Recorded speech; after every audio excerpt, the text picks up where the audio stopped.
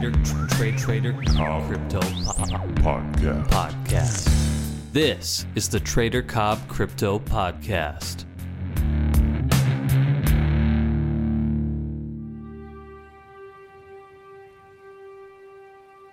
I'm going to tell you right now, for me, I will not be trading today. Today for me is now my afternoon, evening, and I don't feel sharp at all. I'll be doing my scan. I'll be looking at the market because I haven't done it for the last 26 or 36 hours, not properly anyway, because I've been in transit and then I've been sort of all over the place, meeting up with my video team, with my podcast team, with my managers, and it's been fantastic getting ready for New York Blockchain Week and Consensus. I cannot wait tomorrow to get out there and get stuck in. And of course, you guys are going to be there listening, watching, and being a part of my journey throughout this blockchain week. There's going to be some amazing guests. I'm sure I'm going to find some pretty cool stuff to bring to you guys. I'm going to try and get a few scoops that are exclusive to this show. The rule, if it's not clear, it's not there. Now, that doesn't just go for trading. That goes for trend as well. Now, it's not clear right now. There is still higher lows, and we do have a higher high. But for me, looking at Bitcoin, it's not the sort of chart that I'd be happy to be trading right now. The trend is not quite good enough. The market is not quite strong enough. Either strong as in uptrend or strong as in downtrend. And of course, as a trader, I need direction. I don't know what's going to happen. Of course I don't. You know that. We don't know what's going to happen. We work probabilities. And right now, I don't have a high enough probability of what's going on. But I can tell you this. With Bitcoin holding its ground around that 9,000 region, if you go ahead now, do it. Go ahead and do a Bitcoin cross scan. That is everything against Bitcoin. I am absolutely sure that you will find some really good trends with the alts against Bitcoin. Now, we can trade against things like the dollar. We can trade against dollar tether. That's kind of our world, right?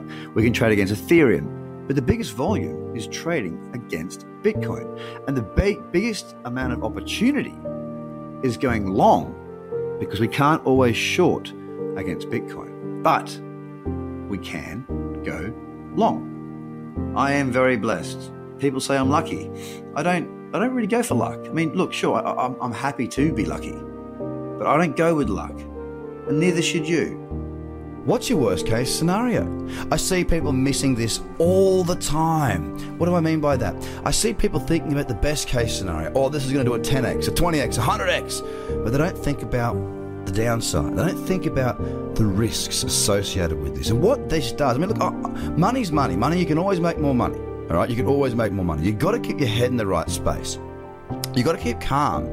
And you've got to enjoy your life. You've only got one of them. And for those of you that are trying to make all the money in the world right now and sacrificing their life to make money, for then hopefully down the track you can sacrifice your time and you get it back. So you can sacrifice making money to get your time back. I understand that. Like, I've got a similar type of plan, but I'm enjoying the journey along the way. You got to find a way that you can do what you want. You can grow as a person or as a business or as a trader or as whatever it is that you're trying to achieve without suffering too much right now. And this is where considering the worst case scenario lies.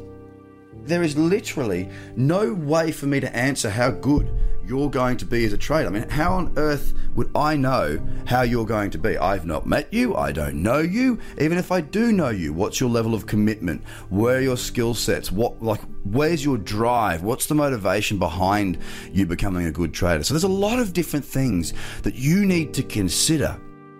So a couple of things that you need to consider here is, A, what level of understanding do you have for these markets? Do you have a level of training and ability behind you that's backed by years and years and years of experience?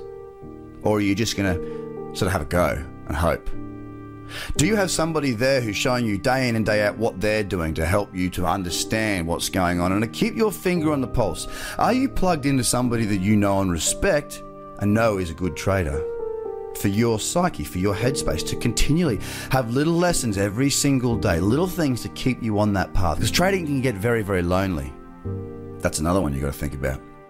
Because it's not just a rosy picture that we've got to paint, guys. It's a realistic one. Trading is difficult.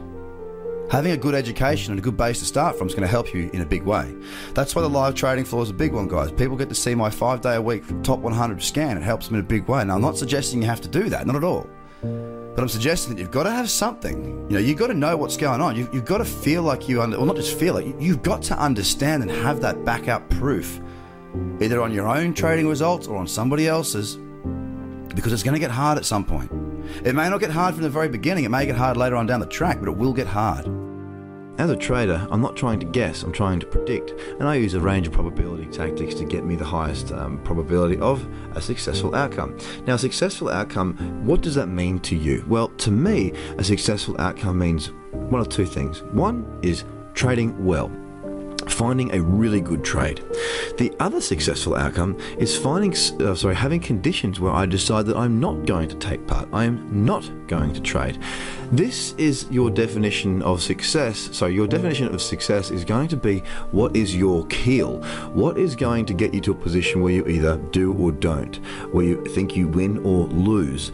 The perception of your own reality of success is incredibly important, guys. Winning is understanding the conditions. That really is what winning is to me. Understanding the conditions of the market and understanding yourself, how you're feeling on that particular moment in time, and what you have lying ahead. I've probably got 3 out of 4 angles covered as well, i.e. I look at trend, I look at the indicators, I look at what's going on, and I've got a lot of experience that can help me to understand exactly what I believe probability-wise is going to happen. Now, of course, there is always that west weather that can come out over the top, which you're not aware of. An announcement, the market can do things that you weren't expecting. That's why we always risk manage. There's still variables that we cannot control, but the ones that we can, we look to at every single turn.